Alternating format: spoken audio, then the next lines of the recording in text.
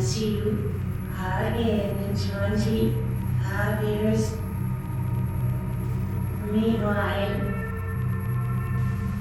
you're listening to Bickering Peaks.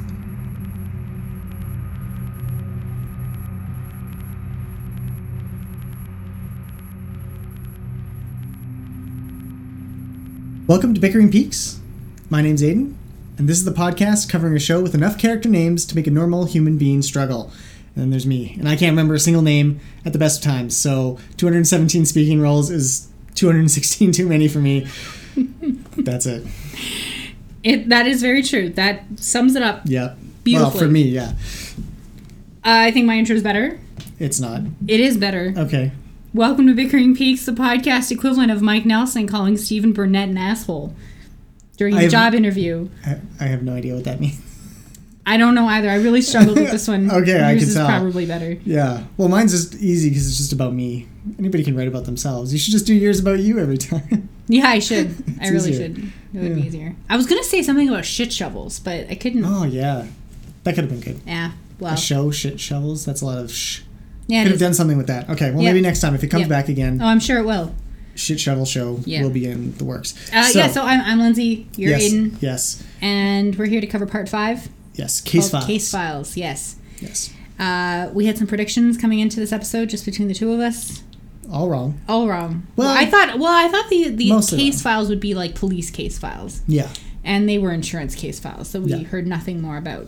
Although there are files related to police cases. Sure. Sort of. But it's not. Yeah. So let's start with the overall impression of the episode. Yeah. And some basic high level maybe analysis and theorizing. Your initial take on the episode or the part. Yeah. Well, I mean, we did it differently this time. We watched it and then we waited about an hour and then watched it again. Yeah. And I loved this episode. It really made me angry that we're only getting an hour. Yes, it really hurt this time to just be like, it's like I was set up for 4 again. It. Yeah. But it was such a good hour of television. I really thought it was up there with. I mean, I still think the Purple Room Lavender World sequence from part 3 is my favorite thing that we've seen so far. But this episode really did, or this part really felt. I don't know. It felt really good. It feels like a lot happened and nothing happened, which is a weird place to be in. Yeah, I was thinking after the episode, I'm like, nothing. Well, we were like 20 minutes in. I'm like, nothing has happened. This is so terrible. I don't like it anymore. Yeah. And then after the episode was over, I'm like, oh no, I can't cut a single scene. Like, mostly because I have no idea where anything's going, so I can't tell what's actually important. But we found so many things that we could talk about. Yeah, there was a lot going on, and you got a bunch of new characters again. And a bunch of old characters. We got the return of a whole bunch of older, like, original characters, which was great. Yeah, which was great to see. A lot of it took place in Twin Peaks this time. Yeah, which more. really goes quite far towards the maybe placating those who thought it didn't have enough Twin Peaks. Yeah. Up to this point. Yeah. There's obviously some frustrating parts. Yep. Dougie continues to challenge. Yeah, challenged with Dougie, although I think that's heading somewhere more quickly than maybe we expect. Yeah. And there are some issues with. I'm not going to say there are issues. No, I take that back. The way that misogyny, that criticism is still being leveled at David Lynch. It's come up in a couple of different places that I've read about in the last 24 hours or so. Just based on the treatment of some of the women in this and the way that other women are portrayed. Mm-hmm. Women are not portrayed as well in this. Yeah. Well, I feel like a lot of the women that were great in the original series are just not getting as much screen time. We don't get much of Shelley. We don't get much of Norma. We have nothing of Audrey so far. Annie's disappeared. Yeah, Sarah is... Yeah, we got one shot so far of Sarah, who's a really interesting character. But then the new characters that we have been introduced to, and a lot of people are still focusing on Tammy Preston. Yeah. She didn't have any speaking parts this episode. She did have one fairly long scene. Yeah, of nothing. Yeah. Well, we don't really know what's going on there, but she still hasn't done much, and so it's like here you have and Denise isn't back. Yeah, Denise has had just a single scene. So these powerful women who are coming in sort of authoritative or positions of authority anyway, Yeah. they don't really have much to do No. yet. No. But then nobody really has much to do. And that's, Well, yeah, that's kind of what's that's- really interesting about this episode. And I think, Aiden, you were talking about how on kind of like a really high-level thematic level, I just said, Mhm. That's something you said. that it feels like this is a a criticism or a microcosm of America. Yeah, I think it's a very distinctly American episode. Mm-hmm. I mean, Lynch has always been an Americana Yeah. director. His films are, they have to be in America. There's nowhere Mm-hmm. else that these movies could be set.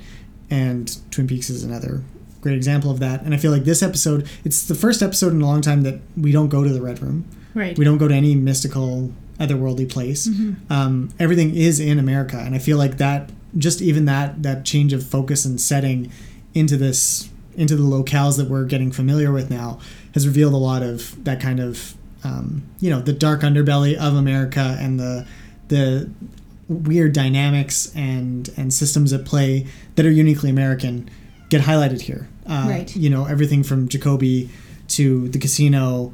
To Dougie's boardroom experience. Right. There's a lot of very typically American things that happen in this episode that are really, really interesting, I think. And it feels, I read this somewhere else and I'm blanking on, I read so many of these articles today, that it feels like a condemnation of middle class Americana or American middle class systems, where it's like, here's Dougie who's being put through the motions. Really, he just has to he doesn't have any agency. Yeah. Yes, people are helping him, which is one way that I hadn't really considered that he is kind of being helped.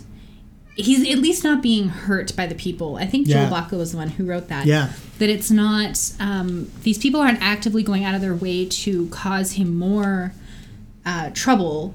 They help him find the bathroom, and they help him, walk him to his boss's office when he gets in shit. And it's like they're not making his life any harder, even if they're not actively making it better. Mm-hmm. In that way, it's kind of interesting. Yeah. And then the whole idea that his wife doesn't really seem to care much about him or his well-being. She's only interested in him as much as he's the breadwinner. Mm-hmm. He's the guy who's bringing home the bacon. In this case, $425,000 worth of bacon. Yep. So it's a weird place for this show to be in, especially considering that the again, so much of this episode is focused on the trials and tribulations of this Dougie Jones, who is Cooper, but not really. Not really Cooper, and it hurts us because we know what he's capable of being, and we know who Agent Cooper is. Yeah, but to see him struggling so much with just everyday basic things. Yeah. It's hard, yeah. It is hard. You just keep rooting for him to find his way back. Yeah. Meanwhile, you've got, Doppelkoop. Yeah, who's at his... Most yeah, exactly, yeah. And his most powerful still, even though he's in prison. Yeah. Doesn't seem to affect him that much. And showing some elements or some aspects of Agent Cooper himself, in a way, which is weird. Well, yeah, and that we can get into DC's character a little bit more later on, but it's definitely interesting because this episode expands on that. His role, for sure. There's some interesting music stuff going on, too, in this episode. We get some hints of new music, or new music kind of themes or cues that are being used. Mm-hmm. And we also get 2 Johnny Jewel songs, and from the album Windswept that was released last month or in April. Right before it aired, basically. There was a lot of speculation about what kind of songs were going to be used from this album, because there were obviously hints that some of them would be. So that's cool. Yeah. They fit really well. They do. I mean, I didn't even notice them, and I kind of assumed they were Badalamenti until you pointed it out. So, it feels right. The other interesting thing is, again, there's still there's a lack of music. It is, really. I mean, you still have the Roadhouse, and then the one instance that's really interesting in this episode is with the drugged out mom and her music cue, which goes nowhere and feels and it doesn't feel like Twin Peaks. We'll get there. We can get there, but it doesn't feel like a Twin Peaks music. No, it's very dramatic and very interesting, and I think it's great, but it's just so jarring. Yes, it's very cool. Yes, the things that are happening here. Yeah. Okay, so do you want to get started with Yeah. the episode? Let's do Begins with we're in Vegas, and we Yes. get this from some skyline shots. And we should know this. Who's the director of cinematography? The director of photography? No, cinematography. Oh, I don't know. Well, is that a separate job? I don't even know my movie roles, but I feel like the skyline shots here and in New York were both really just, they capture light in a very interesting way.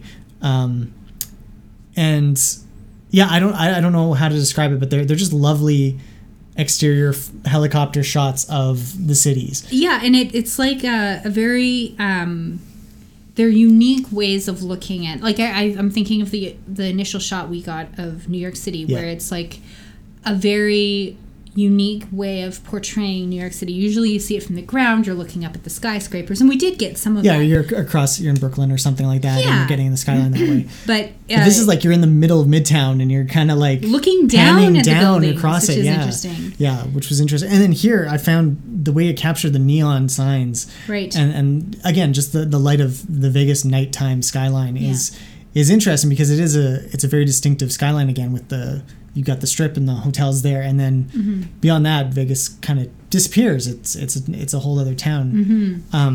So yeah, I loved looking at that shot again, just like the New York one, just for like, wow, I've never seen Vegas that way.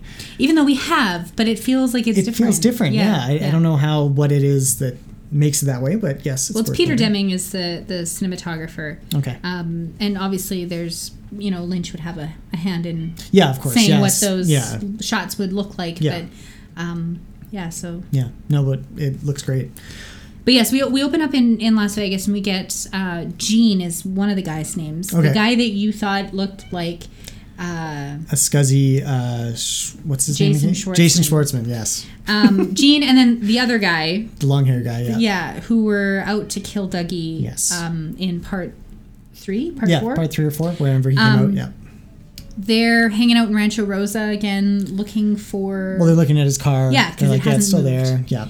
And they place a call to a woman whose name I think is Lorraine. I think so. And she says. Well, she's freaked out. Yes, she's super agitated, because scared. this was supposed to have happened yesterday, or 2 days ago, or something like that. This hit, and she places another. Well, it seems like she places a call. Now, this was interesting to me because she's using a BlackBerry. Yes, a very old BlackBerry. I did my research. This is a pre-color screen BlackBerry. So the 66,000 or 6,200 series BlackBerries were replaced by color screens in 2003. So this is pre-2003, probably 2002. The 6210, I think, was named one of Time's top greatest 10 gadgets ever. Yeah. Which is it's like the ubiquitous, like you have it in your side pocket as a exactly. businessman kind of guy. And that's what it looked like. That's what this looks like. So it's very ubiquitous for about 2002, 2003, which struck me as very odd. Well, because the hitman, what's his name again? Gene. He hangs up with a touchscreen regular phone. smartphone. Yeah. So I mean, David Lynch is not known for being a stickler? especially when it comes to technology. It doesn't seem to matter so much, right? It's like we're going to use whatever needs to get the job done. Whatever we need to use, that's what we'll use. But the fact that we have this old clunky piece of tech from a year that. I mean, it's like 15 years ago, right? Mm-hmm. When this was popular to use. And she's not making a call. She types in a word. She types in Argent. Yeah. And then in the next line, she types the number 2. Yeah. And that's, I mean, is this like some kind of, a text message system? Is this just David Lynch using tech in whatever way he wants? Yeah.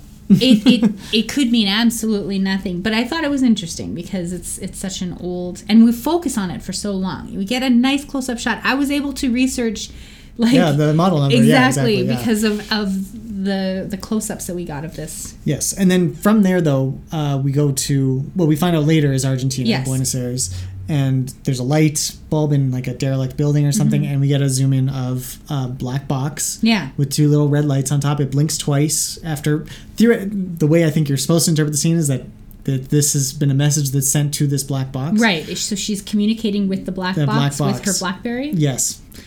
Maybe. And my question is, I mean, there are obviously tons of ways to interpret this. My mind instantly went to the phone is from old times, and so is the box. The box is actually in 2003 right now. And the phone has been tied time-wise to this box that is always in this one point in time.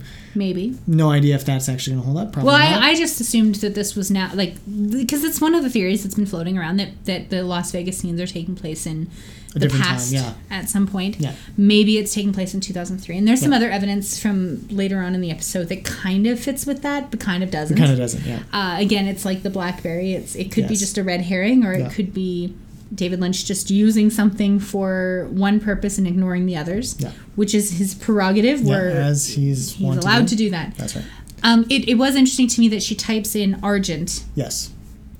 Which, I mean, we have lots of references to silver and gold. Well, Argent, the Silver Mustang Casino. Oh, okay. The Silver State of Nevada. Argentina itself is the, where silver, like the name, the mines, right? Yeah. That's where it comes from.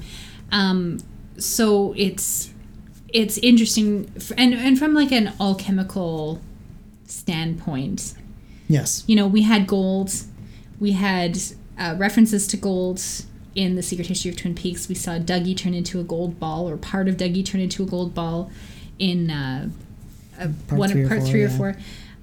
So we're dealing with precious metals here.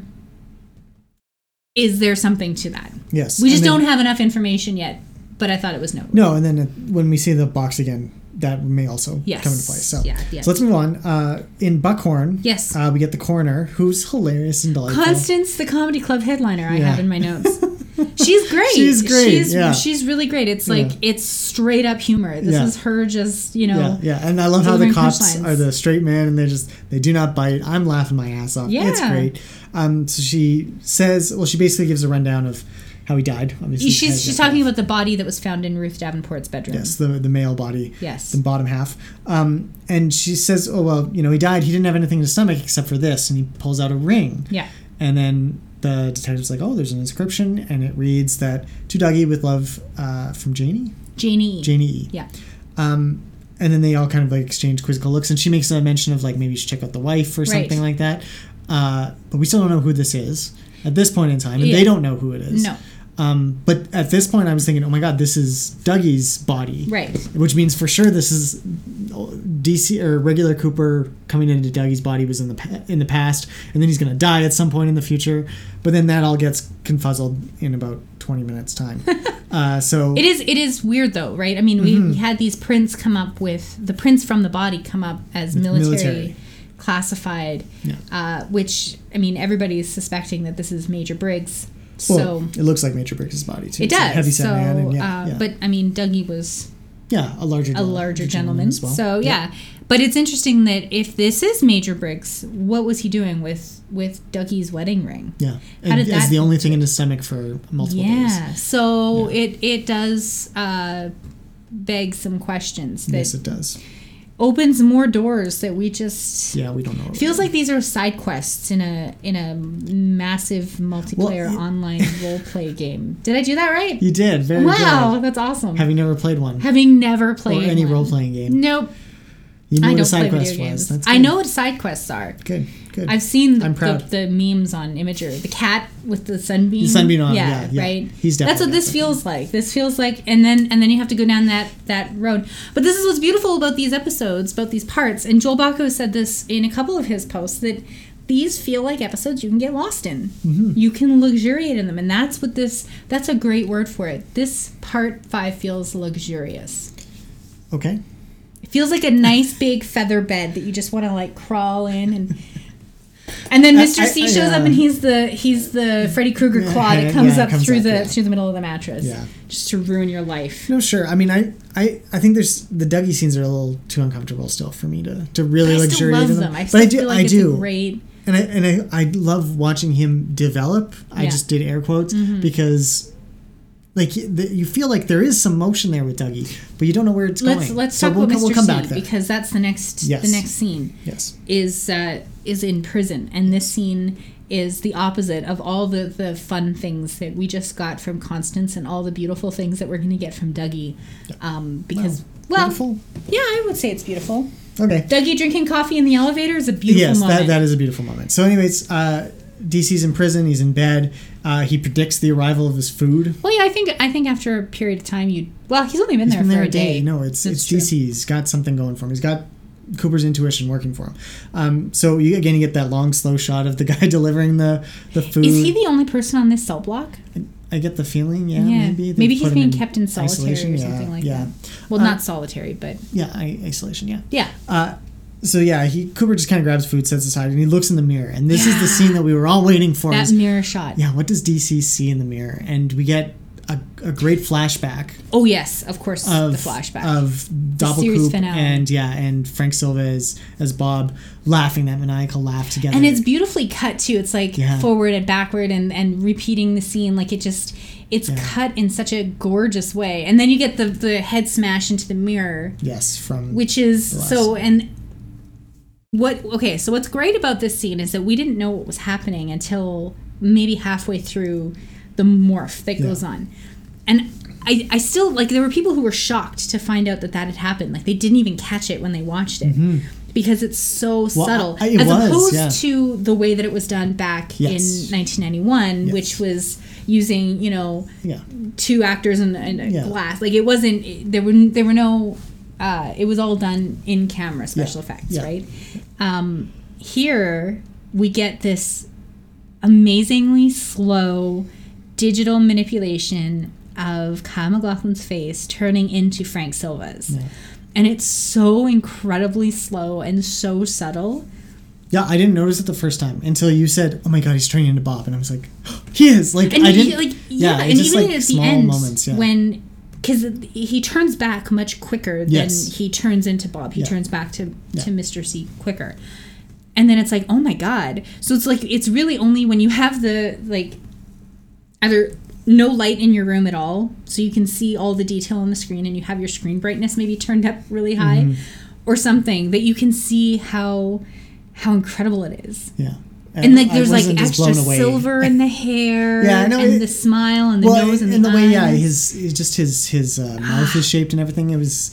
I wasn't as blown away as it scared me so much. My heart was just thudding in my chest. It was like, oh my God. I guess I was ignorant of it, so I guess that didn't affect me in the same way. But he does then say, "You're still with me. That's good." Yeah. And that just raises all sorts of questions. What is the relationship between Bob and Doppelkoop and regular Coop? And why is Bob just something that can just leave anytime? Like, I know he did that to Leland, so is that something? But is he just along for the joy? Is he getting a bunch of Garmonbozia by absorbing all the bad things Cooper's doing? Like, it's really not clear. Well, it's lovely. It's interesting because I had this conversation. A couple different people I've had this conversation with that think that. It's different than with Leland, where Leland had his personality was still there. Bob was like inhabiting Leland. Mm-hmm. This doesn't feel like Bob is inhabiting Doppelcooper. Yeah, no. It feels like he's just like he's a parasite. He's just along for the ride. Mm-hmm. Because Doppelkoop is fully in charge of what he's like what his goals are, what he's doing. I mean, if you think of Bob as he's described by Mike in whatever season 2, one of the early episodes, as a creature lives for, the fear and the pleasures. Yeah, fear and pleasures. Yeah. Who better to take along with than Cooper? I mean, the fact that he did it with Leland for so long was really just his access to Laura, potentially. Well, and maybe Leland's weakness, too. Exactly, yeah. But there were moments where you could see that there was a struggle going on between Leland and Bob, and there doesn't seem to be that with Doppelkoop. So I'm hesitant to say that it's like he's not inhabiting. Well, I feel like he is still inhabiting. I feel like that's what Bob does. But it's not, it's not controlling. He doesn't control. No. He's there. He's like, no, keep feeding me, buddy. Like, this is awesome. Yeah, and I think it's interesting that the word that he uses is with. You're still with me. Yeah. He's his familiar. That's exactly. what it. That's exactly. What it feels like it is. Yeah. So it's. I think that's where we're headed with this. Maybe that's what Mike. Yeah. Maybe the arm was where he thought Bob lived in his body, but he was because wrong. Bob was his familiar. Maybe there weren't two of them. Maybe. Yeah. I mean, it's getting messy. Yep, But it's totally. great. We love it. Speaking of Mike, yeah. we go back to Twin Peaks. Well, probably around there. Yep. To the car dealership called North Bend Chevrolet. Well, When that's Mike- where it was filmed, Yes. North Bend Chevrolet.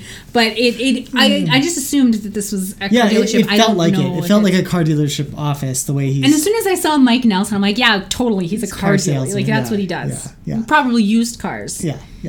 And he's scuzzy. Yeah, a little bit. Yeah, Yeah. he's the asshole. He is Really, the he asshole. is. But he calls in for a guy named Steven, who we meet for the first Yes. time, who walks in far too confidently, and then Mike just shuts him down. Totally. He's a total dick about it. He's like, you have no respect, blah, blah, blah. He's talking to millennials as Yeah, an old man. yeah. It's quite great. And Steve's just like heartbroken and pissed and like just, doesn't take it well. Yeah, And because he he's storms applying. off. Did you say he was applying for a job? Yeah, he's applying for a job. Yeah, and Mike rips didn't apart say his resume. Yeah. So that's, I mean, it's harsh, but probably deserved. Yeah, the guy yeah. doesn't The seem guy like doesn't he seem knows like he's what with he's, it yeah. at all. But then, yeah, Mike Calls him an asshole as he leaves, and we don't get much more in that scene. But it Yep. sets up Yeah, what's an coming. interesting dynamic that this is where our older characters have grown up a little bit. Mm-hmm. And here's Mike. He's maybe made something of himself, or at least he's not dealing drugs anymore. He's making an honest living. So Yeah. give him credit for that. Yeah, but But he's it's- it is he's a hard ironic. ass. Like Yeah. he's just he's still a dick and an asshole. He's just a dick and an asshole As an adult. As being a boss, and it's funny legal. because Steven is a more extreme version of what Mike and Bobby were Yeah. when they were kids. Yeah. But Well, I don't know. We don't know. We haven't seen enough of him. you're yet. right. But But it he's does definitely seem like reminiscent he's of that, yeah. Yes, and Yeah. here's Mike. It's that ironic bit where you get older and you start calling out the younger generation on the shit that you did when Yeah. you were. Well, you know, I think Mike was always just better at hiding it. Like you think even of Maybe. him in the pilot when he arrives at the Hayward's doorstep. Yeah. And he's trying to be all polite Sure. Mm-hmm. to Doc Hayward and everything. And he was always better. He was a good cover man. He was to adults he could appear honest and Yeah, a little bit more clean cut. Yeah, exactly. Even though he really wasn't. Yeah. And I think he's just telling Steve to do the same thing. So maybe. or at least get close enough, right? So we speaking of previous characters that Yes. we've met and fallen in love with, we go back to the sheriff's station. Yeah. And we get Lucy giving more of her over the phone directions to Sheriff Frank Truman, about his wife who's on her way to see him. He's in Deputy Chief Hawk's office for some reason. Yeah, maybe he was going to talk or Or something. he's hiding out. He's hiding. I think he's I hiding assumed out. he's After hiding. meeting his wife, I'm assuming that he's hiding. But he is initially speaking to his brother Harry. Yes. Who's sick and Who sounds really sick. Like they're talking about like test Test results. results. Like I'm thinking it's Oh, yeah, cancer yeah. or something No, like that. There's a reason. Yeah. why he's not in the show. Yeah, it's not like he's just out with a cold. This is. Yeah. Well, Lucy, all she said previously That's true. was Is that he he's was sick? right? I So- immediately assumed he was very very sick. Yeah. But yeah. And then Doris, his wife, arrives, and it's funny because it seems like Harry said, "Oh, hang tough" or something, because Sure. then Frank says, "Oh, you hang tough, Harry, Mm. because you're the sick one. I just have to deal with my insane wife." Well, yeah, we don't know she's insane until she walks in, though. Yeah. And yeah. she is a piece of work. Yep. I feel like she's kind of like Nadine 2.0. Yeah. She's just Just this a super naggy shrew wife. Yes. And it's kind of sad to watch basically it's the exact same relationship even, like just like Ed was henpecked and Yeah. just okay, you Yeah. know, Sheriff Truman he just responds calmly and he's been beaten into submission kind of by this. Well, or this is how he woman. handles his wife, right? He Yeah. just kind of goes along with it. Yes. But she flies off the handle about a leaking pipe and about, I'm assuming, their dogs Yeah, I couldn't that tell. were sick or something, and her dad needs a car, and she Yeah. just has a list of problems. Nothing he can do is ever good enough. Yeah. And it's another one of those David Lynch ones where the relationship is so simple that you can get it in Yeah. 30 seconds. But it does reveal a little bit about Frank Truman. Again, I was kind of criticizing him for not having the patience with Lucy and everything.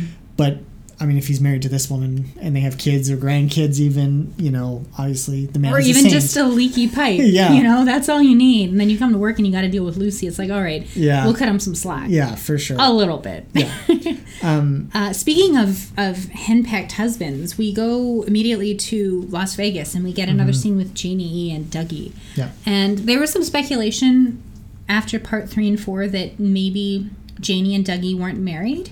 I think that's kind of been like, well, it seemed like they had more of a brother-sister relationship, which I didn't buy into that. Yeah. But it's very clear that this is a married couple, Oh, yeah. and they are in the almost exact same boat. Here's Janie, who just cannot, she just cannot with Dougie. Yeah. And it's interesting that she's telling him what to do. She still hasn't really, it seems, picked up that something is wrong, but she does mention that this seems like you're having one of your episodes again. Yeah. Which is, again, what I'd kind of mentioned in the past, which is Right. that the only way this is possible is that Dougie is this bad is if he's behaved like this to some extent Well, before. and that made me wonder, like, is it something medical? Is it like, I don't know, like epilepsy or something, where you'd go into some kind of a... Yeah, or is it a lodge thing that because he Well, was maybe. manufactured, he has periods where his brain just shuts down? But she and must have some operates like like this? real world explanation for it. She calls them episodes, right? Like, Well, no, yeah, is she there- can just call them episodes. I Like, guess. if you don't know what they are, you just call them. If she gets better every time, you just move on, right? But especially in America, I don't think Dougie has great insurance, even though he works in an insurance Yeah, company. that's true. So yeah, So yeah, so she fixes his tie, which I thought was interesting because in the she- previous episode she said she didn't know how to. I mean, she doesn't do a great job. No, but I mean, she still it's knows how to do yeah, it. So yeah. it's almost like she's. It's like she doesn't want to have to do these things, but she knows if she doesn't do them, and they're not going to get done, so she's going to do them. Well, especially in his current state, that's absolutely true. So. Right, but she doesn't yeah. have any sympathy for him either. No, yeah, I None feel of like this these is are- something that he's done in the past. Again. Sure. Like he's not tied his tie, and Yeah, or he's can't put forced shoes her to on do or as can't go pee. yeah, well, maybe, but she's used to taking care of him. Sure. She resents it, but she's still used to doing it, which is interesting. We can get into that. But anyways, there are 3 important things that happen in this scene. Cooper cries at the sight of Sonny Jim I sitting know. just lonesome in the backseat, and Cooper just starts crying, and it's not immediately clear why. I mean, Yeah. do Do you have any idea why? well, Like, do you have Sonny any Jim theories? just looks kind of sad and depressed and lonely sitting in the backseat. There's something about being alone in a car that is inherently depressing. Right. So I feel like he's just tapping into that kind of emotion that evinces, and like Cooper at this stage feels like if he can do anything, it's some basic emotions. So he's obviously identified with Jim. He's given him the thumbs up in the Yeah. past, and they bonded over breakfast and everything. That's where people have kind of started thinking that maybe Sonny Jim is somehow related to the lodge as Yes. well, and that he might be sort of connected to the room service waiter. Yes. Just because of the way the thumbs up was delivered, reminded us of season 2. Yeah. Season 2, episode 1, Yeah. and maybe that's why he's crying. Because Well, the other time when Cooper showed a lot of emotion was when the waiter came out to him in the roadhouse on the night of Maddie's death and said, "I'm so sorry." So Exactly, maybe yeah. there's some kind of a link Yep. that he's remembering. Yep, could be. The other thing that's interesting is the waiter was a connection for the Giant, Right. who was now question marks in Yes. season 3, but question marks in the initial thing said this is in our house now, or something to that effect.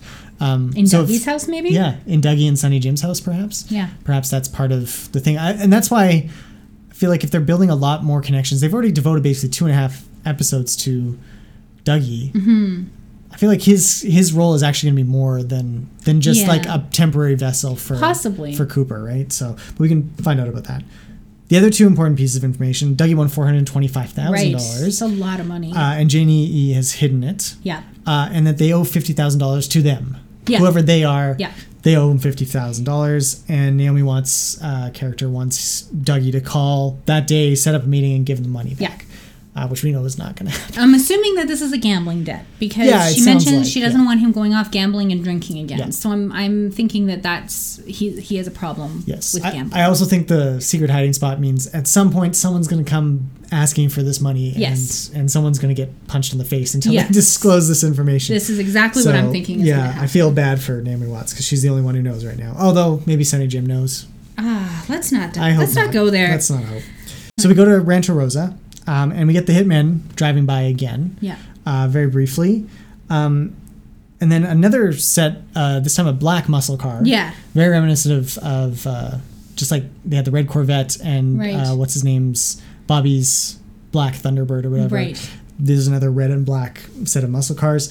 They come down the street blaring this like industrial noise metal again. It's Yeah. it's very just deafening, and there's Yeah. like a screaming sound as they approach. And they also look at Dougie's car. Right. And then they kind of We don't immediately know what their deal is. no. But it's just more intrigue Yes. with this. But we do get a quick shot of the close-up of Dougie's license plate. Yes. Yeah. So this was something that I brought up, posted a screenshot to our Twitter last night, that the typical Las Vegas or typical Nevada license plate with a registration sticker in the corner that said 03 on it, which to most people, most places in the world, that would mean the year of expiry for your registration. I was informed by some people, Nevadans, Nevadians? Nevadiites? Nevadians. Nevada residents, Yeah. that the number is actually the month of expiry, and that the year of expiry is written along the side of the sticker. But both year and month are on these registration stickers. I'm not sure that matters too much, because we've already seen that in these Las Vegas scenes that technology doesn't. We've seen an old BlackBerry. Mm-hmm. We've seen touchscreen phones, though. And Well, when yeah, we we continue have, following Dougie, we get even more technology. So, But I do feel like this is important. Like, this is not something, I don't think, like, because the license plate itself is not identical to one that you would see. It's a production prop, right? Mm-hmm. So the sticker is a production prop. So David Lynch can do whatever the hell he wants with these props. Mm-hmm. And he's putting a number there for a reason. So maybe it's not indicative of this being 2003. That's a popular theory that's floating around on Reddit, that this is actually taking place in 2003. But I think the fact that it's a number 3 is important, because we've seen number 3s come up a lot. If it is just the month that this is expiring in, March is the 3rd month of the year, and that's, comes up again a little bit later on with some things. And March is the month where most of the original series events take place. Take that for whatever it's worth. Yep. I just think it's worth noting. Yeah, also worth noting on the license plate is LV. Mm-hmm. Doug E. LV is Las Vegas, or 55. Yes, exactly. In Roman numerals, which Yes. is also just another numerology thing. 5s have been coming up a lot, Yes, they especially in have. part 4. And 55 being one of those double numbers that are important to numerology as well. Okay. Has a significant meaning. This is all coming via Eileen, who we chatted with for a while last night after the episode aired. Mm-hmm. So thank you, Eileen. Yes. So yeah, anyway, that's that scene. Yep. So we then follow Dougie and Jeannie E as she drops him off at his place of work. Yeah, obviously his car is not there. Yeah. Yeah, of course. she has to drive him to She was work. pissed about that as well. It's a reminiscent of Jade dropping him off. Yeah. He can't open the door. He doesn't close it behind him when he leaves. Janie's fed up. But she just drives him off and pushes him out and says, "Go to work," and she's pissed. And this is when it started feeling like perhaps it's straining credibility about Dougie's behavior at this point, because like she wants him to go to work so badly, but perhaps he has major brain damage, right, and you should be checking to see if he's ever going to go to work again. Yeah, exactly. It's just very short-term thinking, it feels like, by everybody. And it just starts straining credibility. And I have seen a little bit of feedback on this on the internet, from people just saying, this whole Dougie stuff just doesn't work for me anymore. And I can definitely see why. Lynch likes to play with pace and have slow characters and slow build-ups and force them into uncomfortable situations. But this is really pushing it, I feel, and it gets even worse once he gets into work, which he does do. So he goes, he heads in, just kind of wanders towards into the lobby of the building. No, he goes and it's like the like an outdoor courtyard lobby, or something like that, and he finds a statue of a cowboy, a gunslinger, pointing his gun in a direction. So Dougie kind of points the gun himself and follows this cowboy. Wherever the cowboy is pointing, that's where he goes.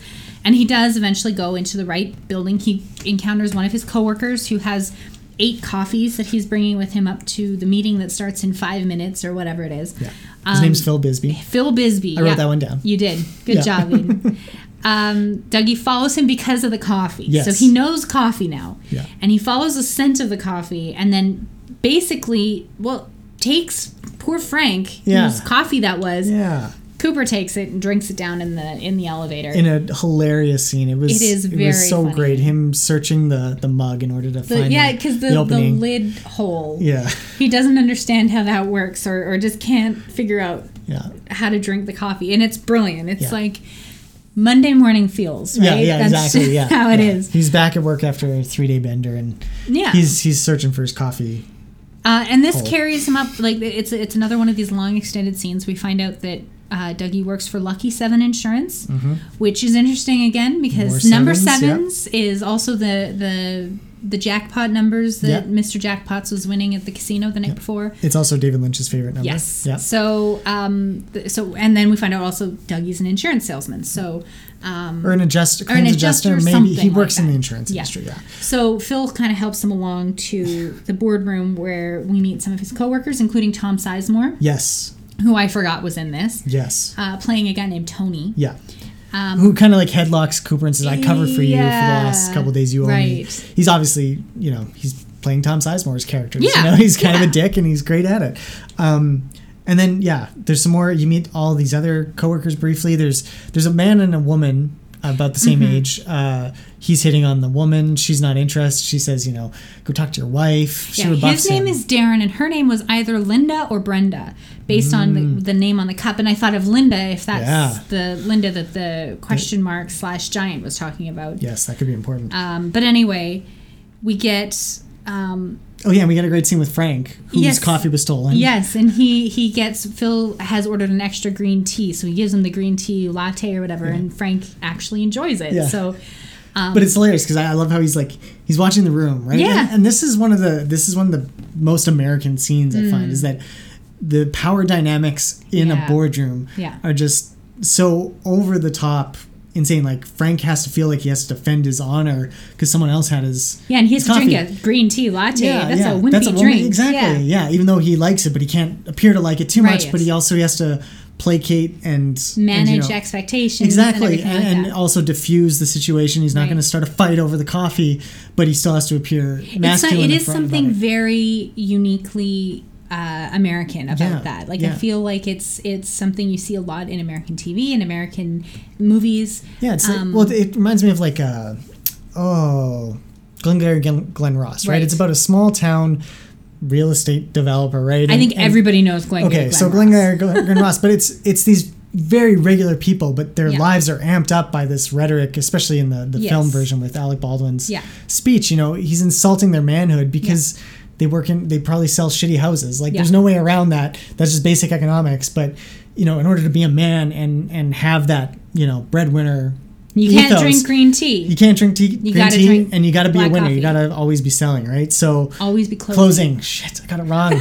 Alec Baldwin punched me in the face, and I deserve it. And the scene is very reminiscent of that. It's like when Tony gets insulted later Yes. on. He's physically angry. He's Yeah. pissed. It's like, Yeah. What did you say to me? what did you say to me? Like, it's no longer just about doing business and, getting the best result for your customers and yourself and all this stuff.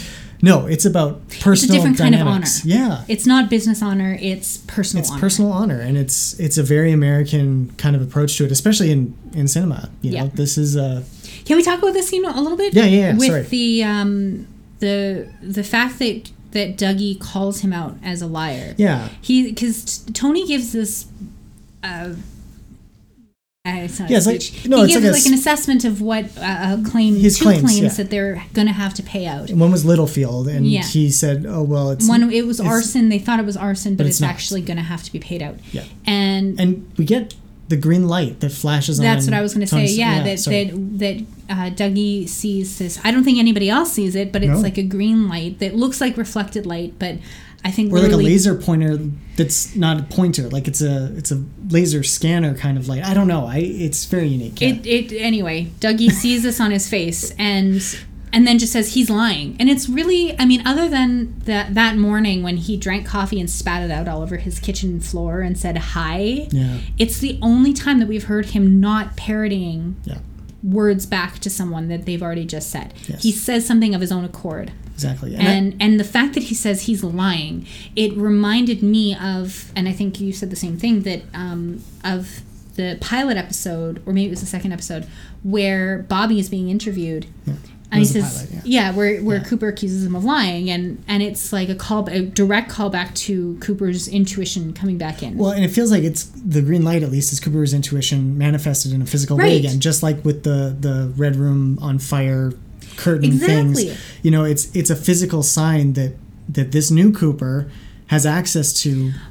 I wonder if That he always just- had access exactly. to it, though. That's what But- made me yes. wonder about this, because has Cooper always been in touch with the Black Lodge or with some kind of lodge power Yeah, that potentially. allowed him to? I mean, we know that when he dreamt clues that were found in the Red Room anyway. So is this the seat of his intuition? It's not some inborn skill he has. It's just access to the lodge, maybe. Yeah. Because it sure seems that's how Dougie Coop is getting all Yeah. of his information. Yeah. So yeah, That's it's interesting. very interesting. And then Tony gets all pissed. And Bushnell, his boss, gets pissed too, and yeah, makes he's like, Dougie go "You into come see me his- in my office," which is where we go next. Yeah. And I love this scene because for a couple of different reasons. It's nice to hear. So Cooper gets a couple of. Well, one very big clue that you're just like, okay, put it together, Coop. Where Bushnell says something about his best agent, and Cooper twice says agent. It's like he's so close, Agent Cooper. You're Agent Cooper, but he's not there yet. Yeah. I also love the fact that here's his boss being confronted by Dougie Jones's complete ineptitude, and he still gives him a bunch of case files, and he still says, your job is on the line. on the line. basically, yeah. But I feel like this isn't the first time. If Dougie's No. always been like this Yeah. is not the first time. So again, it's like people are still covering for him in a weird way that, Well, even- that even his when job hasn't really been on the line. Exactly. Even how he got into the office, two Yeah. people had to come Yes, and push exactly. him in. Like, Right? walk It's him in. like he really cannot do anything. Yeah. That without help. So it's really bizarre to watch because in one hand you got this kind of like cutthroat Yeah. dog eat dog pure capitalism mentality, and then on the other hand everybody's just like, oh, Dougie, and they just bring him under their arm and help him along, and it's an interesting dynamic. Like I really want to see what Dougie's life was like I before all know. this, right? The other thing that really sticks out to me is, it didn't really click for me until this morning. The name on, like, Bushnell's name, we saw a poster. He used to be a boxer. Yeah. And so I looked it up because I'm like, I know that name. And then it clicked for me. I was on the Reddit thread this morning, and they were talking about David Lynch's first film, I guess. His first, it was like a home movie. He calls it a called home movie now, Yeah. yeah. From 1967, where he went around with Bushnell Keeler, who was David's mentor and inspired him to go to art school, or inspired him while he was in art school.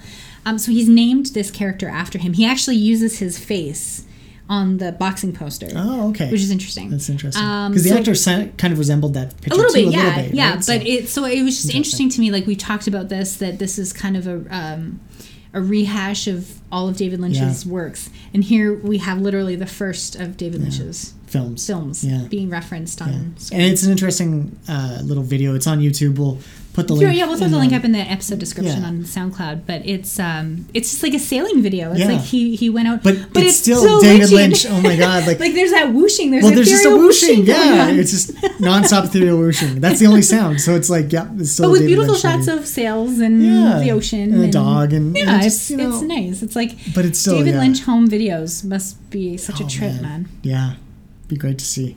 Anyways, Well, we see one of them. we do see one of them. So he gets the case files, and then immediately we catch him out in the hallway, and he's got to pee again. Yeah. And he can't function, and Once again, someone literally walks him into the bath. into the women's bathroom and Yes. stands guard at the door. Like, what is this place and who was Dougie? Yeah, and it was Linda, maybe, or Barbara, or whatever her name was. We can't tell. I don't know if we get her name. But Do we? anyways, it was the one who was being hit on earlier, and now she hits on Cooper right before she lets him into the bathroom. She's like, maybe I'll kiss you now, or something. Right, or I'll like let that. you kiss me. Yeah, so I got the feeling this has been going on for quite a while. They've been flirting back Yeah. and forth, and maybe they will, maybe they won't, kind of thing. And Mm-hmm. again, a very feels like The Office kind of romance, maybe something like that. Yeah. We know Dougie's quite the philanderer, so Yes. it wouldn't be surprised if he had a side piece at the office.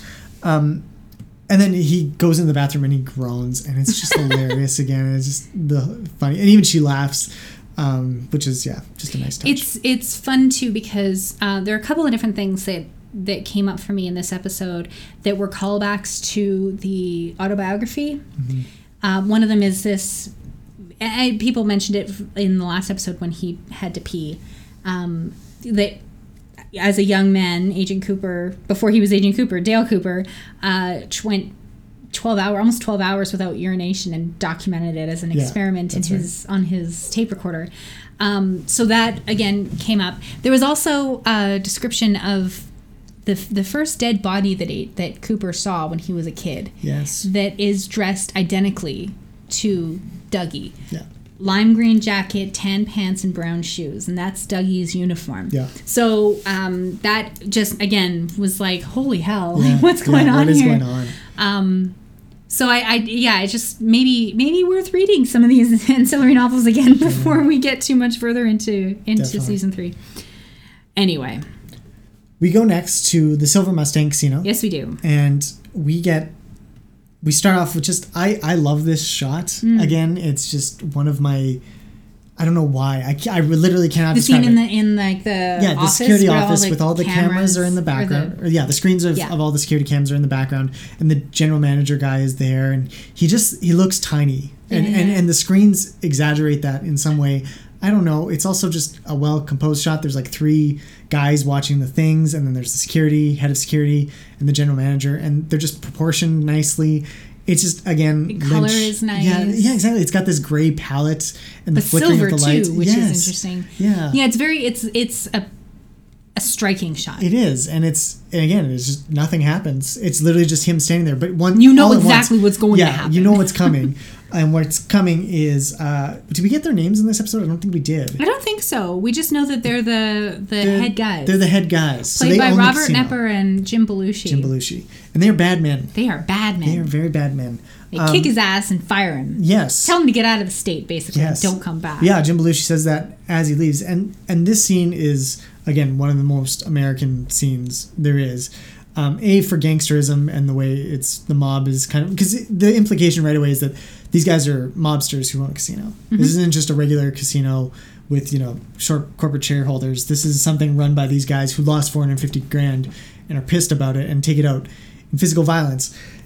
And the violence is, again, very interesting and very American because, yes, so the security guards hold back their boss, the general manager dude, and allow Robert Knepper to just pound on him. And it's such a bizarre thing to do to like let your owner beat up your boss and just have it be a normal thing. They don't really react. In fact, the non-reaction is summarized by the 3 ladies in pink who show up in their skirts. And it's just like, yeah, well, he owns it, so of course he can kick his ass. Like, and again, yeah, it's all the American, it's all the Las Vegas, it's all the gangsterism of that being implied in this scene. But there's also just something purely capitalistic about it. It's not just, you don't just own the building and the profits of the thing. You own the people who work there. They can control your life beyond just, it's why Janie is so concerned about him, Dougie going to work. And here we see it again. The guy's not just losing his job, he's losing his teeth. And it sounds like his ribs. Like when they're kicking him, there's this really visceral, bone-crunching sound that's added on top. That's not the sound you usually get when you kick someone in the stomach. But that's, they've added that on top, and the women just don't react. And the security guards are just like, yeah, another guy gone. The only guy who reacts in any way, really, is the head of security, who's then gets the general manager job. Not a promotion that you want, necessarily. Well, not in this case, it looks like. And yeah, I love this scene there's a lot of violence towards women in Lynch, especially, and in this episode even. But, this is an instance where, yes, this is more reminiscent of Blue Velvet and, little, what's his name? Muad'Dib getting his ass kicked in Blue Velvet, right? Like Jeffrey Beaumont.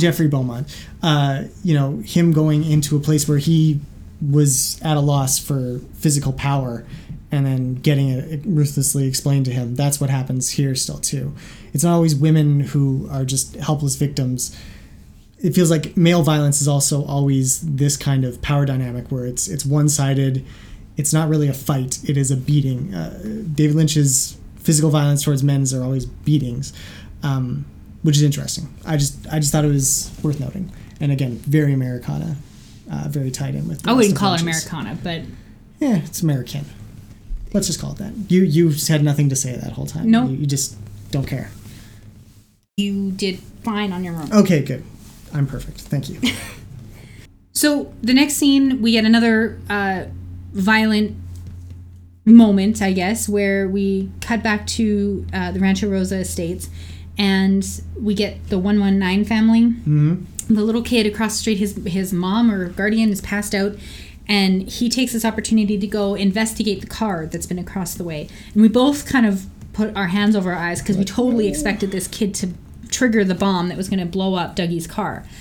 That's not what happens. The black car, muscle car, returns, and people get out of the car, and they're carjackers. They're literally just there to steal the car. Yeah, they saw it was abandoned and they come back. Three people get out of the car. I think there's five in the car total. Yeah. So these three guys try to jack the car, try to start it, and the car just blows up. And in front of this kid, yeah. And so these three guys obviously are dead. The other two take off. The poor kid runs back home and watches this car burn up in the driveway across the street. His mom or whoever, the drugged out woman, wakes up, and this is where we get that weird stunner music cue, which is it's brass instruments, it's horns, and it feels like a very heavy, like 18th century Baroque, like you'd hear it in Amadeus, you know, like this is when Salieri, like, you know, it's one of those big tense moments in a Baroque orchestra, period piece. And not Las Vegas and it goes nowhere, and that's the really amazing thing. Yes, like, that we know of. I think it's interesting. Like, I don't know. In that scene, literally, she just sits up. The music plays. She looks over, and that's it. Like, you don't get any reaction. But that's what I'm saying. We're watching. This is what's beautiful about these parts, is that we don't know where this is going. We have no idea what the next scene is going to be like. So when we watch it in context of the whole 18 hours. It may go somewhere, but right now, yes, you're right. Yes, it's one of those. But the music cue is not going to carry over the next time we start seeing her in that Maybe it will. Maybe it will. Maybe that's her theme. Maybe that's something that we literally do not know. So you can't say it's not going anywhere. Well, I'm just saying that. No, I literally can't. You feel like it doesn't. You feel like it doesn't go anywhere. Okay, I get it. No, I'm saying just logistically, it does not. It just ends abruptly. Like that's You're right. surprising, it does. Right? It is very surprising, and that's what makes it impressive. Is that most of the other music cues have fit with some kind of a theme, and this doesn't fit with very Twin Peaks music. It doesn't fit with David Lynch and Angelo Badalamenti music. Generally, like it's unless you count that Great Northern Stunner that we used to have. But even that was. But that was another piece that like they didn't write that. This one felt like it was written for that particular moment. It comes out of nowhere, it explodes, and then it just disappears for the next shot, which is I mean, it's very jarring and it's very noticeable. So I feel like it's obviously there for a reason. We don't know what it is yet. We don't know. We get to see Jade again in the next scene. She's getting her car detailed or cleaned or whatever, and the guy who's cleaning her car obviously knows that she's a prostitute, asks her about a John that she might have from Washington State, and hands her the Great Northern key that Dougie dropped on the floor of her car. And she has this affection for Dougie that's very sweet. It's like she is the nicest woman to him. She's still not great. She's still like boots him out of her car, or Jeep, but she's still, she cares for him. It's evident in how she talks about him. She gets this idea that she's going to mail the key back, because on the back it says if found, mail to. So she drops it in the post box. And I think that that's going to be a crucial piece of evidence, that maybe that's the piece that's missing. Mm-hmm. Maybe that's something that's missing that is going to arrive at the police station. Well, it'll probably arrive at the Great Northern, but it'll arrive at the Great Northern, and then somebody at the Great Northern is going to be like, we haven't had physical keys for our rooms since 1995. And I think that's somebody brought it up too, that this is going to be how Audrey is reintroduced, because who else would remember Agent Cooper's room number? No, Ben isn't going to remember that. Jerry's not going to remember that. No, but Audrey will remember. Audrey was knocking every couple nights. Oh so she knows. She'll know that was Agent Cooper. It's just she'll call Hawk, and Hawk's going to be the one to find him, though. I'm sure that's what's going to happen. Speaking of Twin Peaks. Yes. We go back and we get our first shot of the double R. Yes. And we get Norma and Shelley Yeah. Norma's cooking the books. Well, not cooking the books. she's not cooking. She's doing the books. Doing There the you books go. by paper still, which is Which is interesting. But yeah. Um, And Becky arrives. with bread for Toad. Yes. This is interesting because it's not the same Toad. Yes. He's the cook. Yeah. In this one, whereas Yeah. Toad in the previous ones was a customer, like a repeat jolly customer. yeah. was the So sense. what's up with the two Toads? Yeah. Are they related? Maybe they're related. Oh, maybe. Could be related. Yeah, it was never really clear. But anyways, yes. So they call him Toad. He picks up the bread, and then from a distance, so from Norma's point of view, we get Shelley and Becky talking, and We it's get- clear what happens. Well, yeah, a few little snippets of dialogue, but it's muted dialogue, so we don't really know. And that's what's beautiful about it is it's a private moment that is being interpreted by us via Norma. Yeah. It's a And, not so private moment. Yeah, it's one of those because public you know, private moments. yes, yeah. you know exactly what's happening because Shelley goes and takes out a bunch of money from her purse and hands it to Becky, and we knew that her daughter's name was Becky, so here we get and it's Amanda Seyfried who plays her.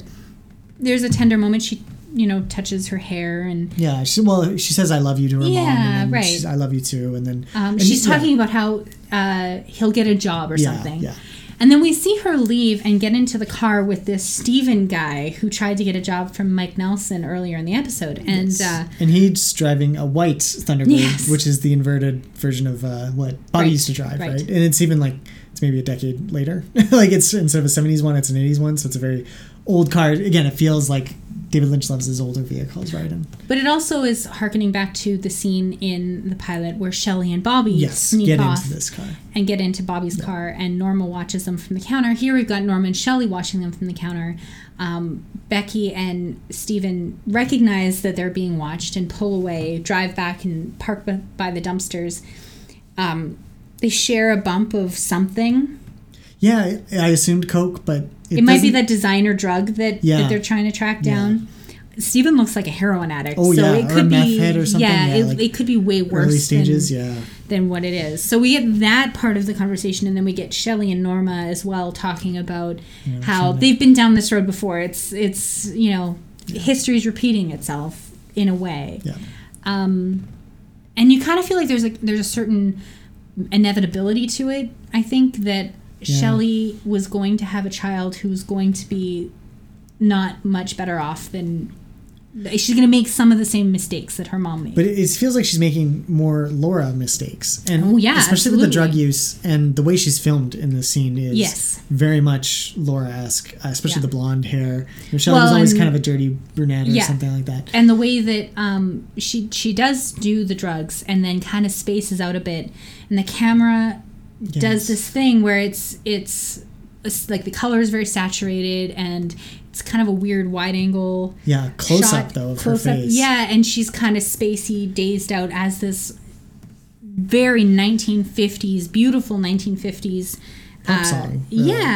I love how you love me. I love how you love me. So it feels again like another instance of Americana, but with like that again with the underbelly, drug use undertone, right? And and just the way she reacts, and she's just happy and smiling, but it's all the drugs. Like when before she did the drugs with him, he wanted to kiss her, and she did. And she didn't seem to enjoy it at all. And she's kind of upset with him because he isn't getting a job, and they just took $72 from her mom, and he wants to go out for dinner and stuff, and spend the money that way. Like so it's strange. It is strange. So it's, but I mean, once again, you get their whole relationship, the power dynamics there. I mean, it was interesting to me that she laughed at his terrible pun about bread. What did he say? I'll get you some bread. Why? She says, and he goes, because I heard you've been kneading it all day. She works for a bakery, so it's like it was pretty terrible. Yeah. But my inner dad laughed. Yeah, exactly. Quite hard. And she laughed. She did. And it's like that's what got you. I guess from him so. is that, and it's whatever. Well, and he can probably get her drugs. Yeah. Which seems like they really are setting her up to be the new Laura, which is unfortunate. I hope that she doesn't have I would hope that isn't going to be a trope that they're going to fall back on. Well, that someone is going to be Well, and it seems like they're married, so we do get. We know that at the credits. end. We only get that from the closing credits because they share a last name. They share a last name. So either she's dating her brother or, yes, they are married. So, and it's interesting. So, we'll see them in future episodes. I'm sure we will. I'm very sure. So this is not the end of Becky and Steven. So back in Las Vegas, Dougie's leaving after a long, hard day at work, presumably. I don't know what he has his case files. Yeah, but he's got his case files in his arms. He gets yelled at by all of his coworkers in the elevator in unison because he's standing backwards, which is how I'm going to stand in the elevator every time I take an elevator. Just facing everybody who's in there? Just facing everybody, just awkward. Everyone's on their phone in the elevators now. I guess that's true. So he goes out into that outdoor lobby space or whatever, and he stares up at this cowboy statue again. And he's fixated. He's totally fixated. And I noticed something that was interesting, that, again, coming back to the autobiography, that the film that Dale Cooper says is his favorite in the opening entry of his autobiography is called The FBI Story with Jimmy Stewart. And the poster, at least the poster that's used on the DVD cover, is of Jimmy Stewart as an FBI agent with his arm outstretched with a gun in his hands, and he's pointing out, like, he's a lawman, right? Yeah. So this is frontier law. This is frontier justice. It's a very American thing. Like, we're in Nevada. It's the Wild West. It's, and of course this would be something that Agent Cooper, as the consummate lawman, this is something that he would be completely drawn to. Yeah. The fact that he's also drawn to the cowboy's shoes is interesting. Yeah, well, does that happen in this scene? It happens at the end for sure. You come back to him because he doesn't move. So this is at 5:30 that he leaves, and he's just there. And then we catch him some indeterminate time later. Yeah, and he's still there. And he's still there, and he's still looking at the same stuff. Yeah. At this scene, I just wrote down that he was looking more at his legs, like in between his legs, and just examining the contours and stuff. And again, and this is the thing. Like, people are saying that. This is kind of a touching scene because, like you said, he's fixated by this figure of law enforcement and great American from a romantic past. Yeah, exactly. Right? But all I could see watching it was like, man, this guy's gonna starve to death. Like, he can't eat, he can't function, he can't do any of these things. Yeah. And nobody's coming to pick him up. And when we see him later on and no one still picked him up, I'm like, I wasn't wistful at all. Yeah, it kind of missed the mark for me. I get the sense that you're supposed to view this as like, yes, this is Cooper being wistful for the thing that he's kind of starting to get a grasp on, maybe, of his own past self. But it's also that sadness that he's been forgotten or something. Yeah, but I didn't feel sadness either. I just felt anxiety. Like, just like, this guy needs way more help. And that's the thing, like, that's you being pedantic again. Well, a little bit, but I feel like it's so unbelievable now. It's pushing so much beyond what's credible that I'm forced to feel this for him because I don't know what's going to happen to him in the future. Well, that's something that David Lynch plays with all the time. You know that, right? I mean, it's how he pushes boundaries and makes... I know. But it left me without the emotional space to really interpret that scene any other way, which is it was just my way of approaching it. So obviously it's not, the be all end all, but it was different than I think what he was going for. So our next scene goes to the sheriff's department. We get Andy and Hawk looking over documents. And this reminded me of the scene in Sleeping Beauty where Maleficent talks to her minions, and all these 18 years they've been looking for a baby, but really they should have been looking for Aurora as a grown woman, and they just didn't know. Andy's looking for Indians in these documents, and Hawk is just like, you could just imagine the dialogue in Hawk's head, because Andy's like, well, I haven't found any Indians. Have you found any Indians?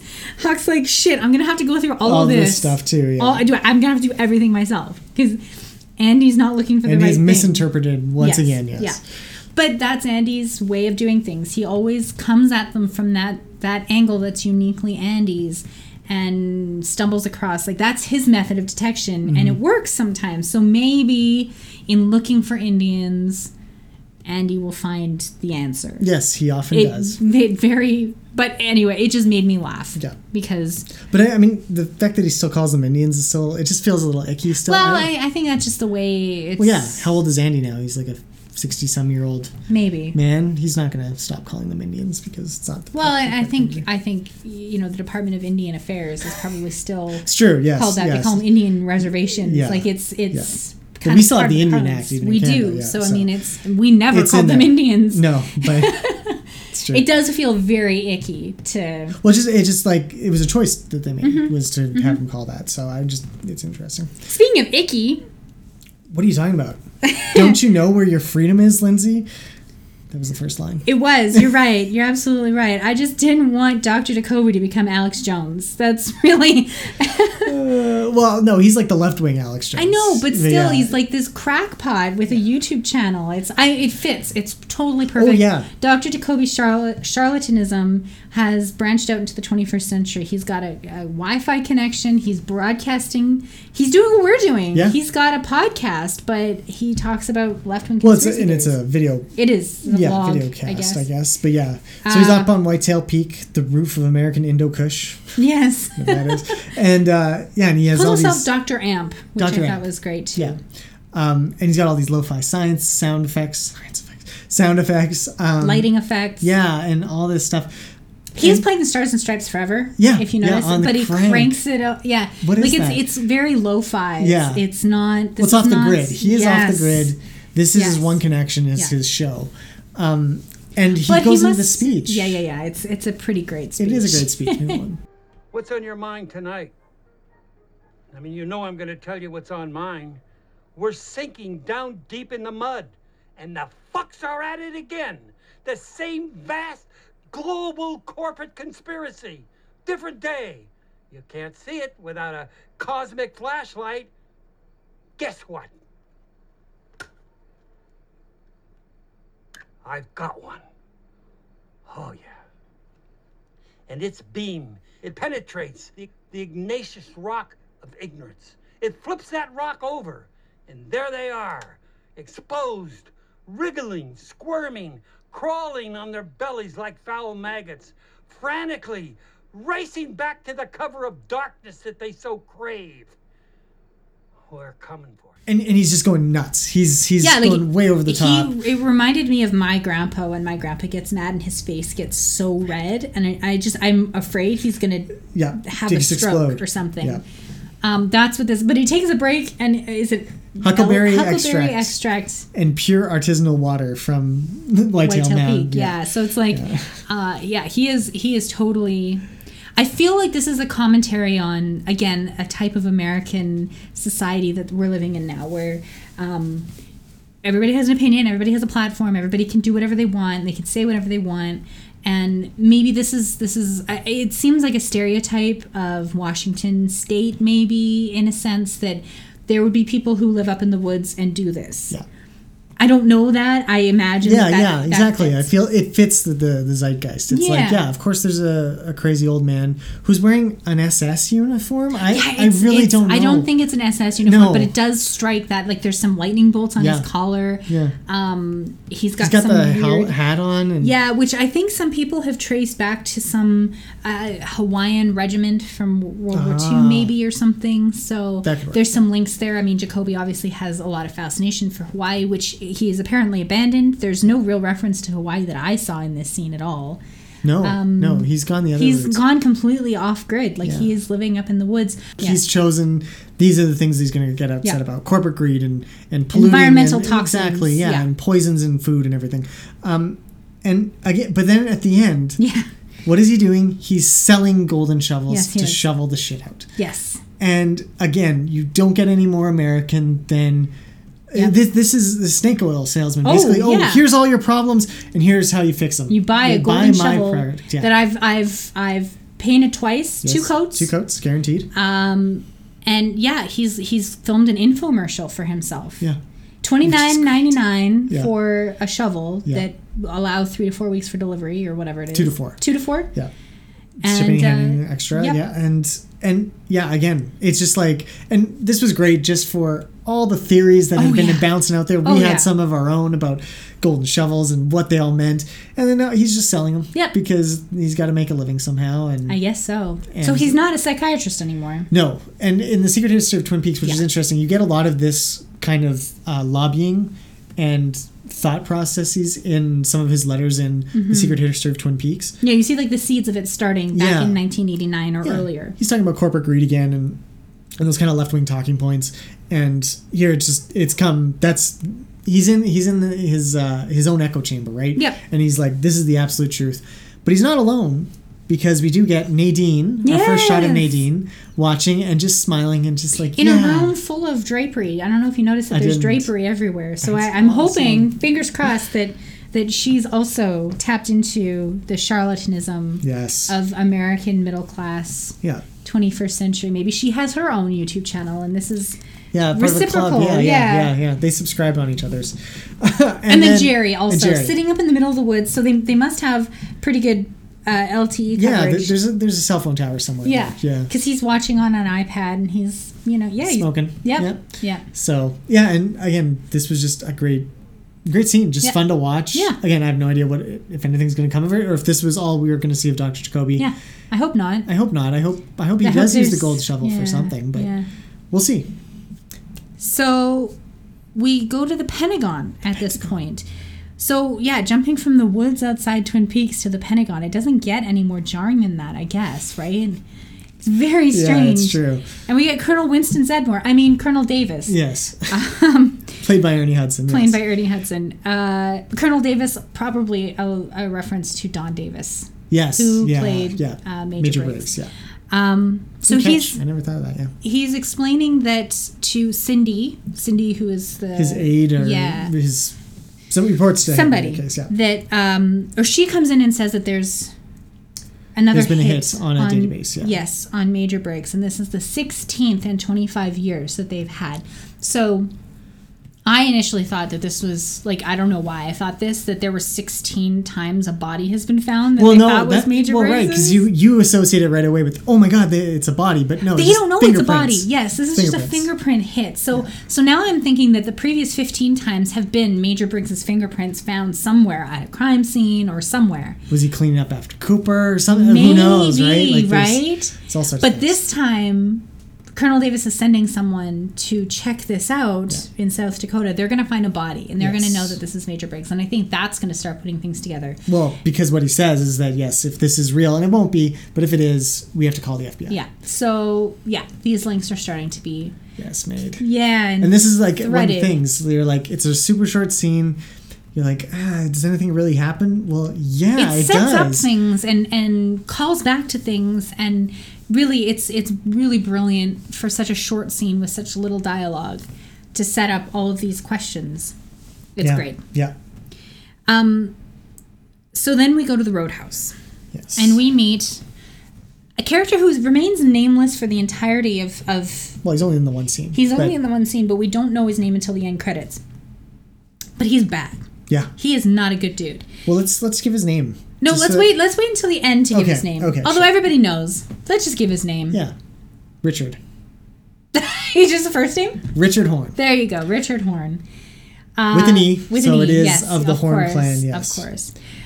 First of all, he's smoking next Yep. to a no smoking sign, which is, I mean, it doesn't get any more badass than that, That's right, true. Aiden? That's right. Except unless James was doing it. Then it'd be the- even more badass somehow.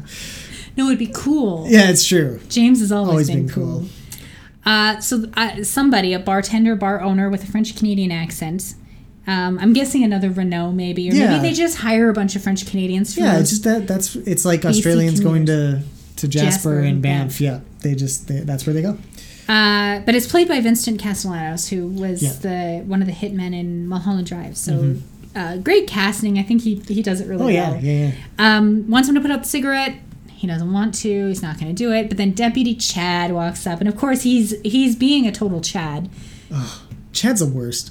Chad is the worst because he doesn't ask him to put out the cigarette, but he asks for a cigarette from him, and Richard gives him a pack of Morley's, which I thought was a great. Yeah. It's like the show. But brand, it right? has all these links. Look it up, Aiden. If you haven't yet, look it No, up. I know it's on all these shows. That's what I'm X-Files, saying. It's like the TV yes, show but brand. but I right? think just the fact that it puts Twin Peaks in the same universe as the X Files, and I love that. And Seinfeld. Yes, Aiden, Okay. and Yeah. Seinfeld. Yeah, and everything else from like the '60s on. Yeah, gotcha. Yes.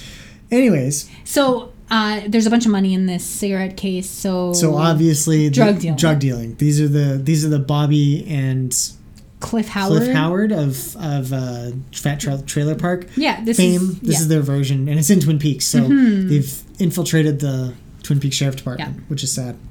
The next thing that, I mean, this guy is smoking still, and a girl at the next booth asks him for a light, and he like violently sexually accosts her. Oh yeah, well, physically but assaults her. It doesn't start that way. It starts even before Chad or the bartender or whoever's arrived.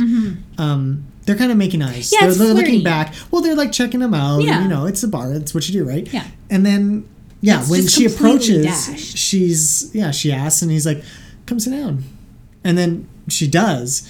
And You're that's when it recapping goes. again. Yeah, I know. I'm just saying it's not as simple as he just goes straight for No, it. I know, but that is exactly what happens. It That is, there is yeah. no foreplay. It goes Yeah. straight to, do you want to fuck me? And it's very uncomfortable. Like, I felt... Well, it's not just, do you want to fuck me? It's like grabbing her and Yeah, like he's squeezing gonna her breasts and like choke her, choking and her. and even when people ask him to stop, he's like, no, like He just starts laughing. he's making fun of them. So Ugh. he is so evil, and compounded with this is the fact that the band playing on stage, which is, I think they're called Trouble at the Bang Bang Bar. Yeah. That's what I've heard them Yeah. referenced Or as. just Trouble. was Just Trouble, what I thought, maybe. yeah. But anyway, so these... It's an instrumental song that's being played. There's red and blue lights on the stage. And then certain scenes, certain shots are intercut with these strobe effects. Strobes.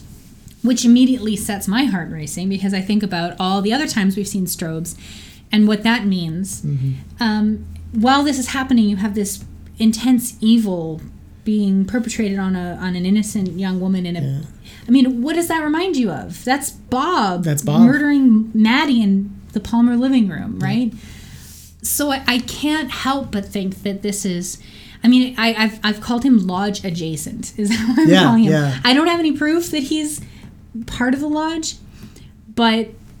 And we can get there. We've asked. We'll get there. But I think that this is. It's not the last we're going to see of Richard Horne, and I think his story goes a lot deeper than just being a descendant of a Horne. Yes, absolutely. So, speaking of evil, we get the next scene. Preston? She's looking at Mr. C. She's investigating Dale Cooper. Yeah. She's investigating his fingerprints. Yeah. At first, she starts like wistfully looking at his photo, Yeah. like a young photo Cooper, of young Cooper. And then she's looking at the current mugshot. She's looking at the fingerprints. Something that Eileen brought up last night in our conversation was that she figures that the fingerprints have been inverted or flipped or something. They're mirror images, which might be how they figure out that this isn't actually their Agent Cooper, that it's some mirror image doppelganger because the fingerprints are different or something. Yeah. But I'm again, thinking that's what we're going to be getting. Yeah, but we don't get it here. No. And again, this is one of those things where, because it's an 18-hour movie and an episode, this scene just hangs there. And it was kind of dissatisfying. I'm like, why are we getting this scene? We don't know.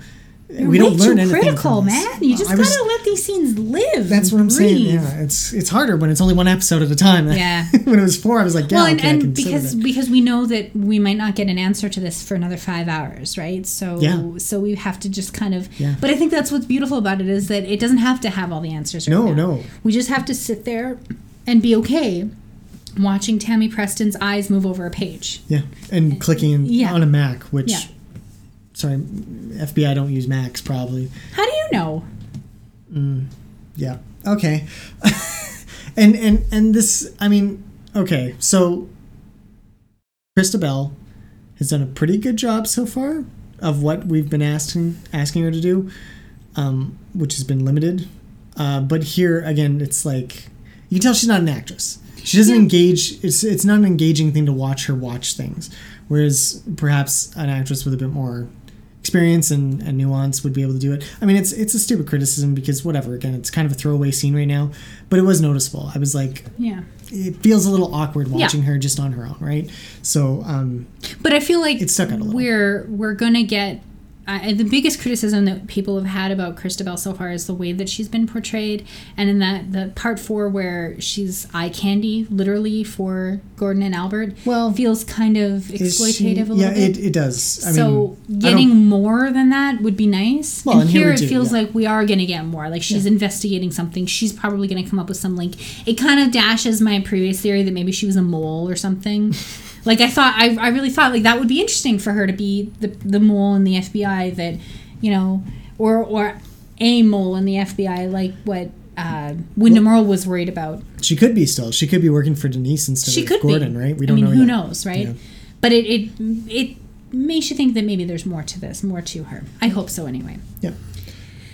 So we get then the final scene. Yes. And it is Well, Doppelkoop. it's final. Well, there's a couple basically, yeah, scenes still.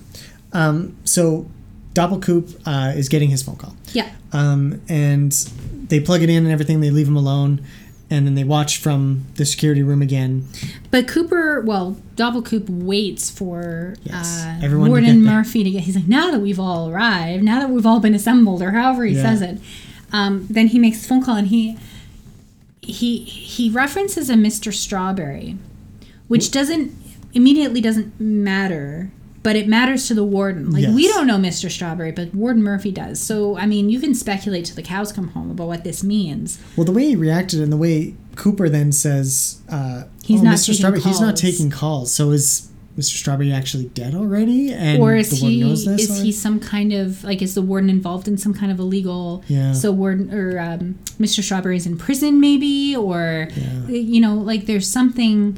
People have speculated maybe there's some kind of sexual connotation. He's involved in some kind of perverted, scam or whatever. something. Yeah. But it doesn't matter because Doppelkoop picks up the phone and punches in a random bunch of numbers. Well, so he punches in a couple, and then there's like a pause for like a modem sound. Like it sounded like a 1990s era modem. Yeah. It goes click and makes a little buzz, and then he punches in a bunch more. Which reminds us totally of the way he hacked into the FBI database. Just blah, blah, blah, blah, random blah, blah, blah. letters and numbers, right? Yeah. That's what it feels like. Yeah, because what happens here is that all the electrical systems go nuts. There's alarms and sirens and lights flashing. Nobody can figure out what's going on. Nobody knows what's going on, and they can't hear him. And so that's when he then talks into the phone and says, "The cow jumped over the moon." Yeah. So that happens, and then when he hangs up, everything goes back to normal, and the warden is understandably scared. Yeah. What did this guy just do? Yeah. And so there's been a lot of thinking about the cow jumped over the moon. I think far too much.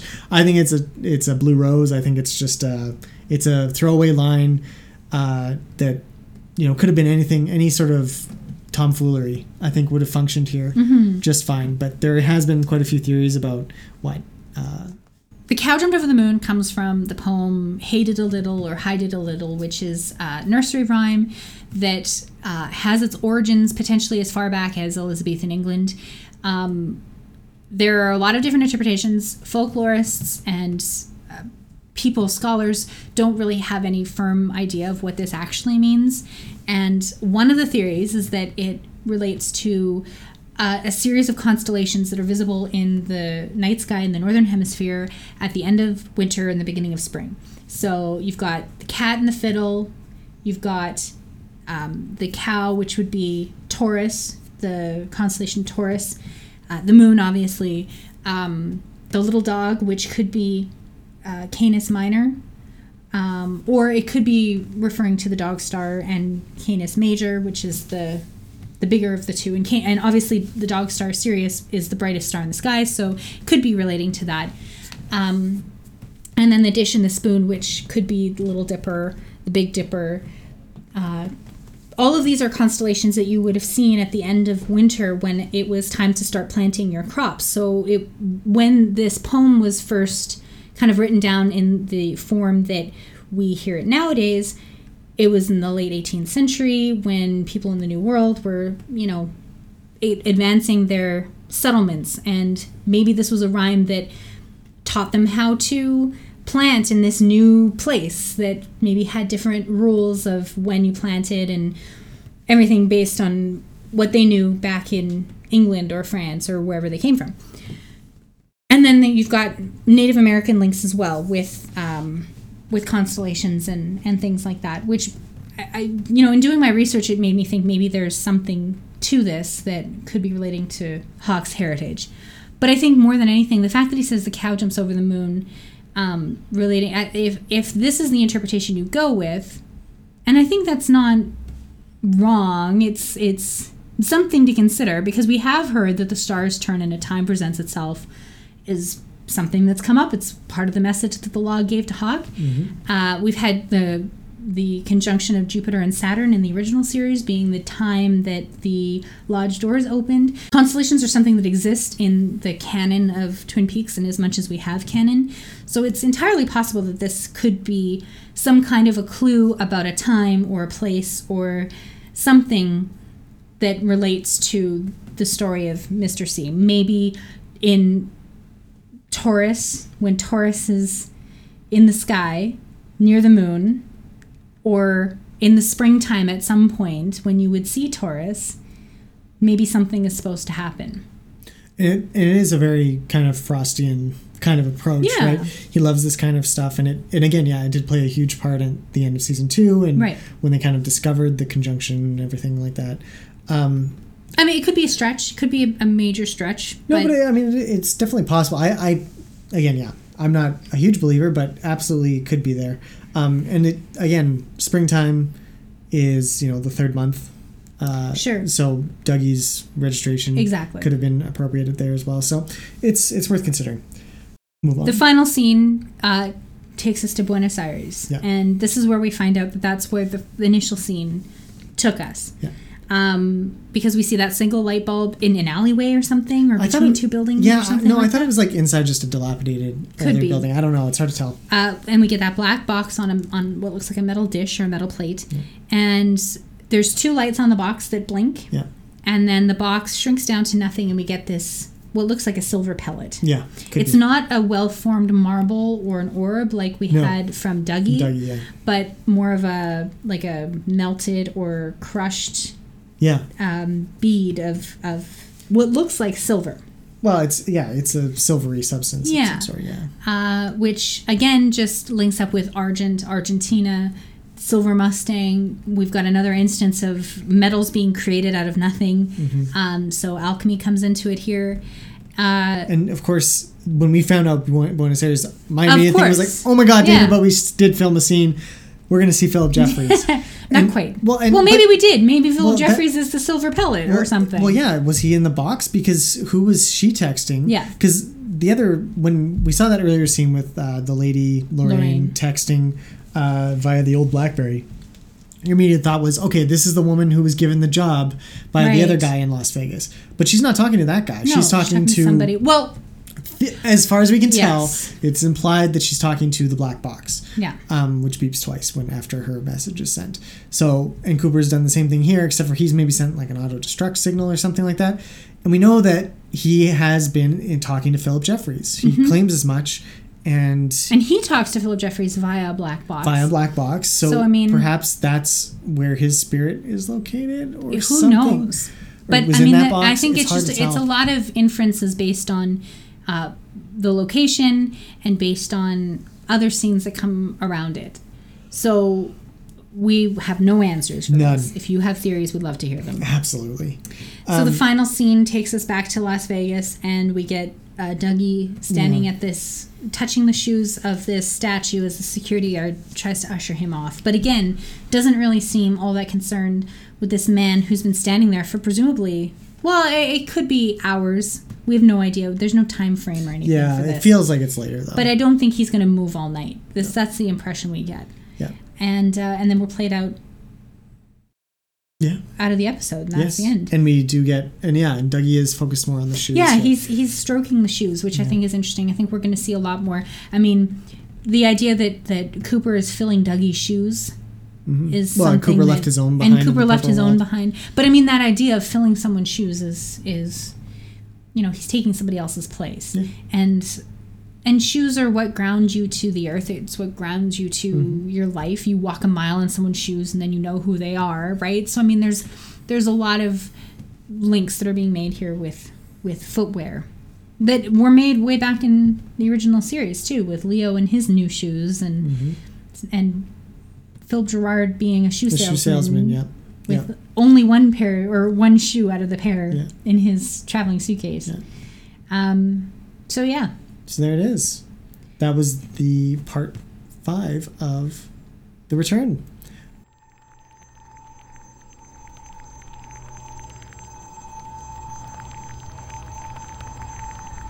I will tell you 3 things.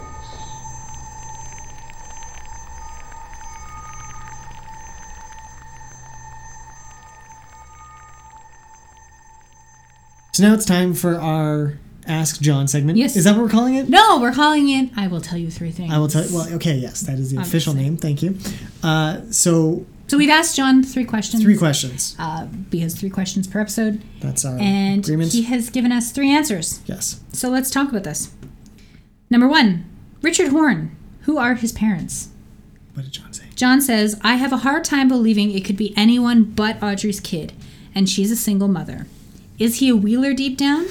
Doesn't act like it, but I hope there's some kind of inner nature that blooms out of that guy because I don't like the idea that Audrey gave birth to a Frank Booth. That's a very good point, and it is very icky to think that this could be Audrey's son.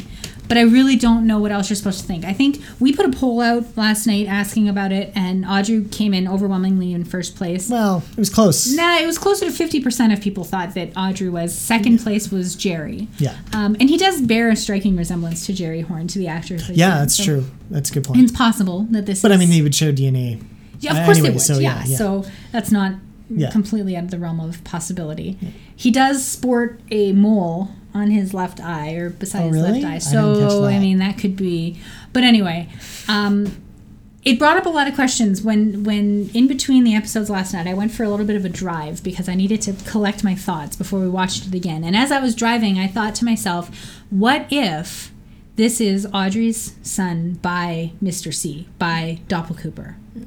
And there's a couple of reasons for it. Aiden, you can tell me if I'm way off base with Go for it. this, but it seems like with the strobe effect that we saw, there's some kind of evil that is lingering around him or that follows him somewhere. He certainly doesn't act like Ben Horn or Jerry Horn were bad guys, but they weren't evil. Not like this. They didn't. This dude's I mean, bad. Jerry had his moments with Blackie in season 2. Yeah, he was mean. where he could be Yeah. mean, but this was beyond that. This Yeah. was way beyond that. Yeah. And then we had the issue. So people were like, no, it can't be, because Cooper left town and Audrey was recovering from the bank explosion. But we did have that reference to Wally Brando being 24 years old and having never met Cooper, and how a considerable amount of dialogue was spent, expository dialogue was spent talking about How that, he never met Cooper. Yeah, and that whole timeline didn't really match up depending on what time frame we're looking at in the town of Twin Peaks. So we still don't have a firm date for that. But I think if it is modern, if this is 2016 and Wally Brando was only 24, then possibly Cooper was in town up until 1991, 1992 maybe, as late as that. So maybe he stuck around town. Maybe he did have time to have a relationship with Audrey. Maybe they did have a child. Yeah, the timeline is so murky, it's especially so when you get murky. into the secret history of Twin Peaks and what goes on there, which, it illuminates a little bit more perhaps about Major Briggs' role in the last 25 years, but does not absolutely clarify what happened with Cooper Right. or any of the other characters. So, yeah, it's murky. It's murky. It's murdy. It's murky.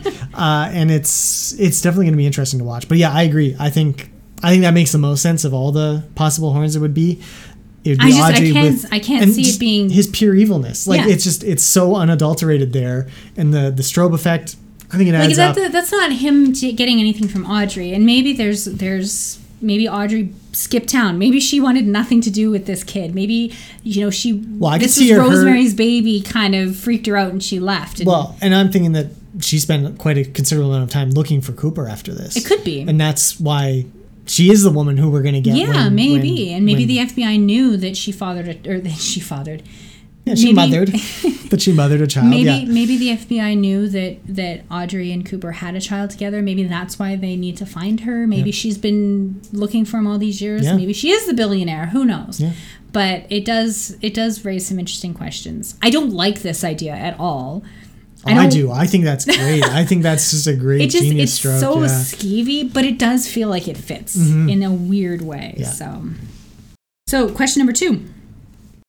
What's in the box in Argentina?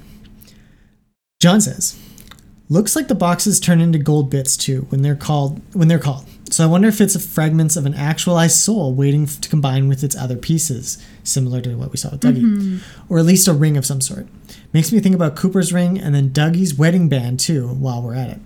So much gold to connect together with just a few more pieces, I hope. And right there along with you. Because Lindsay, you said all about that, There's a lot of metals floating around there. I forgot about the ring. And it's interesting because Dougie was wearing the Owl Cave ring. Yeah. But he obviously had a wedding ring at some point. Did he pawn it? Yeah, How did I it wind don't up recall there? seeing him with a ring at that point, but maybe he.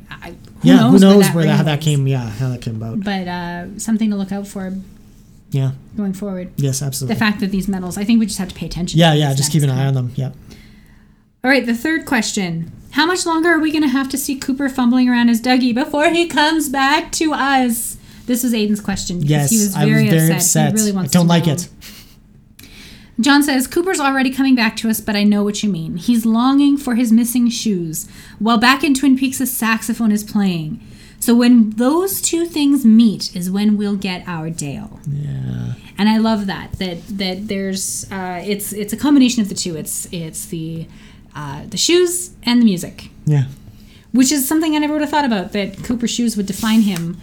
But maybe there's more to it. Maybe Diane has to come into play. Yeah. Maybe he's got a, I don't know. Yeah, I don't know. But yeah, no, I agree. I think the story is the return of Cooper to Twin Peaks. Oh, yeah, so for I sure. feel like he will be at his full powers. I can't imagine that it's going to go on for another 10 hours. He's not going to return to Twin Peaks in the final part of, or something. I feel like even Dougie's storyline is reaching a conclusion pretty fast. I feel like he didn't make the call to the guys. Yeah, this so episode. we're going to get something in They're the next coming couple after parts. him. Whoever tried to kill him is going to realize that he probably wasn't. There wasn't three bodies, or there shouldn't have been three bodies when Dougie tried to leave. So they're going to find out that he didn't die in the explosion. They're going to hunt him down, probably go to his house, and then I feel like that money's going to come into play. Plus, we've got the key that's going to come back to Twin Peaks at some point. Exactly. So that's going to set things into motion. No, I'm just saying, like Pieces are falling into Dougie in place. Vegas, there's a lot Sure. going on there that's bubbling below the surface, and I feel like the mobsters who run the Silver Mustang they don't want to see Dougie again. I feel like they're going to see Dougie again. Yeah. So there's still a lot to go on there. But it's plodding along. Yeah. Very slowly. Well, I mean, think about But it. beautifully. We're not even a third of the way through yet. No. So if this was a traditional 3-act Hollywood movie, you'd still be in the first act. funny character building Yeah. phase. Yeah. Yeah. So, so we'll see how it goes from here.